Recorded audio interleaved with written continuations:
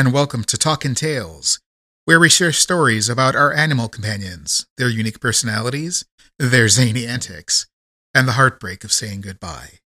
I'm your host, Paul Barnett. We're going to start these first few episodes talking about some of my animal companions. Today, we start with my first ferrets. For those who aren't familiar with ferrets, they're small animals that are like an elongated kitten. They've been referred to affectionately as many things, including cat snakes and fur noodles. They remain small at just a couple of pounds. They're not related to rats or mice, but are related to otters, weasels, and skunks. They're very curious and playful creatures. They bond with each other and with humans. They think they can jump further than they can, and if given the chance, they will try to jump across an expanse of a few feet or more, only to make it a few inches. You have to protect them from themselves. Their fur is white, black, or brown, or a combination. In this episode, I refer to blazes and sables. A blaze is a white and gray ferret, often with a strip of white on its head, and sometimes deaf. A sable is brown and has a raccoon-like dark mask on its face. They tend to live 5 to 7 years in the United States and are susceptible to a number of diseases, some of which can be easily managed and some of which can take them very quickly. They aren't for everyone and need to be properly cared for and seen by a vet who is familiar with exotic animals. You can learn more about them online or by visiting your local ferret rescue. And now, on to my first ferrets. I had recently moved over 2,300 miles to start a new job and a new life. Raising a puppy or kitten was out of the question, as I was spending long hours at work, and he or she would be alone all day. A friend suggested ferrets. I did a little research and learned that they sleep a lot and could do so safely in a cage while I was at work. They are social creatures, and I could spend time with them at night. I wasn't fully educated on them and didn't know there were ferret rescues, so I bought my first ferret at a pet store. I was a big fan of the Buffy the Vampire Slayer TV show, so I named her Buffy. She was a beautiful little lady with white and gray fur and very active. She was also a thief and an escape artist, and I wouldn't have changed a thing about her. She was perfect. I had a modest cage with just a couple of levels and a hammock and some tubes for her to run through. It wasn't much, but she slept a lot, and when I was home in the evening, she had the run of the townhouse. She loved to run under the couch and then climb up on it and attempt to jump from the back of the couch onto the kitchen counter. She actually made the jump once out of many dozens of attempts, while her other attempts resulted in her sliding on the curved edge of the counter and landing on the soft carpet below. It was apparent within a month that she needed a friend, so again I went to the pet store and purchased an adorable sable ferret who I named Xander. He followed Buffy around and the two were quite a pair.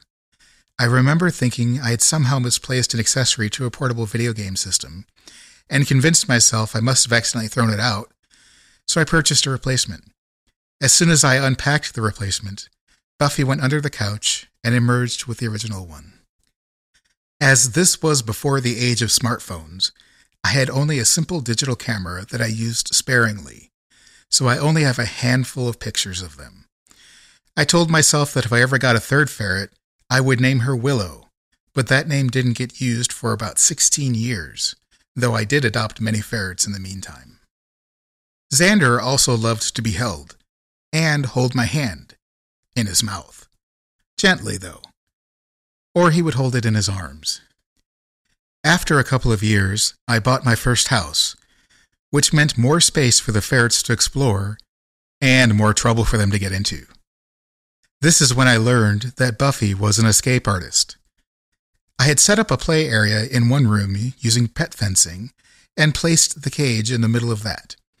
They remained in the closed cage while I was at work, then were allowed to play in the fenced-in area in the evenings. This, however, was not sufficient for Buffy, who saw other spaces to explore. She learned to climb up on the outside of the cage and then jump over the fence to obtain her freedom to explore the entire house. This meant I needed to use pet gates to block off certain areas. She saw those gates as springboards to the off-limits areas and quickly learned to climb them or move them. I came up with a plan to stop her escape. I took a cardboard box apart and made an A-frame roof for the cage.